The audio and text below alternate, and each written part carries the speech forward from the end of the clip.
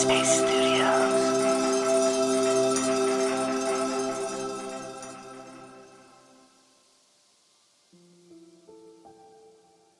Greetings, everyone. Welcome to Radio Headspace and this glorious Wednesday. My name is Kaysonga. So far this week, I've been giving relationship tips that I have learned over the years. This includes all types of relationships. And I always like to mention that I'm not a relationship expert by any means. But again, these tips have worked for me over the years. They are based on mindfulness, and I really believe in them. Today's relationship tip is to leave the past in the past. What I'm specifically referring to are those moments of conflict that we all experience in our relationships. During an argument with your romantic partner, it's not uncommon for one partner, out of anger, to dredge up something from the past. This is almost always destructive and usually just exacerbates the conflict. But we're human, right? This is what we do. In those moments of an argument, especially a hurtful argument, you want your partner to feel the same hurt and anger that you're experiencing in that moment. But just to reference yesterday's episode, this is the complete opposite of effective mindful communication. My wife and I have learned this the hard way. Well, you know what? Let's keep it positive.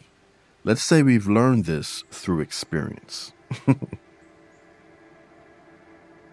My wife Cheryl and I have been partners now for 26 years, 22 in marriage.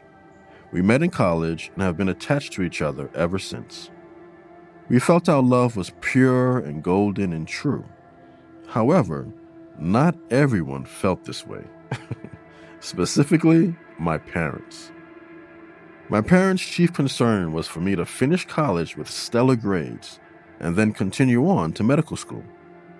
They felt that a relationship would be a huge distraction. And the thing is, I understood their viewpoint to an extent. They were West Indian parents, my father being an immigrant who sacrificed everything for their children to be successful. And they weren't going to let anything jeopardize that. So when Cheryl came along and they saw how serious I was about her, all kinds of red flags came up for them. It was just a ridiculous time. They would actually put Cheryl down with all kinds of insults, which, like a fool, I would go and tell Cheryl about. Naturally, this hurt her feelings deeply. So today, all is well between all parties. Apologies have been spoken, and everything has been talked about and forgiven. All good, right? Not necessarily. I distinctly remember on a few occasions when Cheryl and I would get into an argument, she would bring up how my parents made her feel, and she would say something in the effect of, "You're just like your parents. Remember when they called me such and such or so-and-so?" Or some version of that. And it would infuriate me because it was a different situation, and I thought that we had moved well past all of that. But again, we're human. When we learned how to effectively communicate, we noticed how dredging up past hurtful experiences wasn't conducive for healing. So this tip really goes hand in hand with yesterday's tip of mindful communication.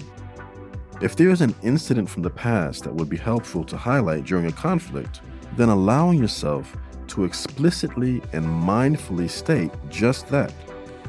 For example, instead of saying, "Kaysonga, you're just like your parents," Cheryl could say, "Kaysonga, I want to mindfully state that you saying that really makes me feel the way I felt back in the day when such and such occurred." That statement would have allowed Cheryl to share her feelings without any accusations. That may have helped us communicate in a more compassionate way. And I also know this is all easier said than done.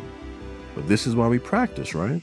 With consistent practice, this way of mindful living will start to smoothly blend into our everyday lifestyle. In fact, please check out the mindful activity on the Headspace app called Rooted in the Present. It's a great practice to do daily to feel more grounded and balanced in the present moment. All right, stopping there for now. Please remember to be gentle with yourself on this journey. And please send any inquiries to my DM on Instagram @KGiscobe. I look forward to talking to y'all again tomorrow. Have a healthy and happy day.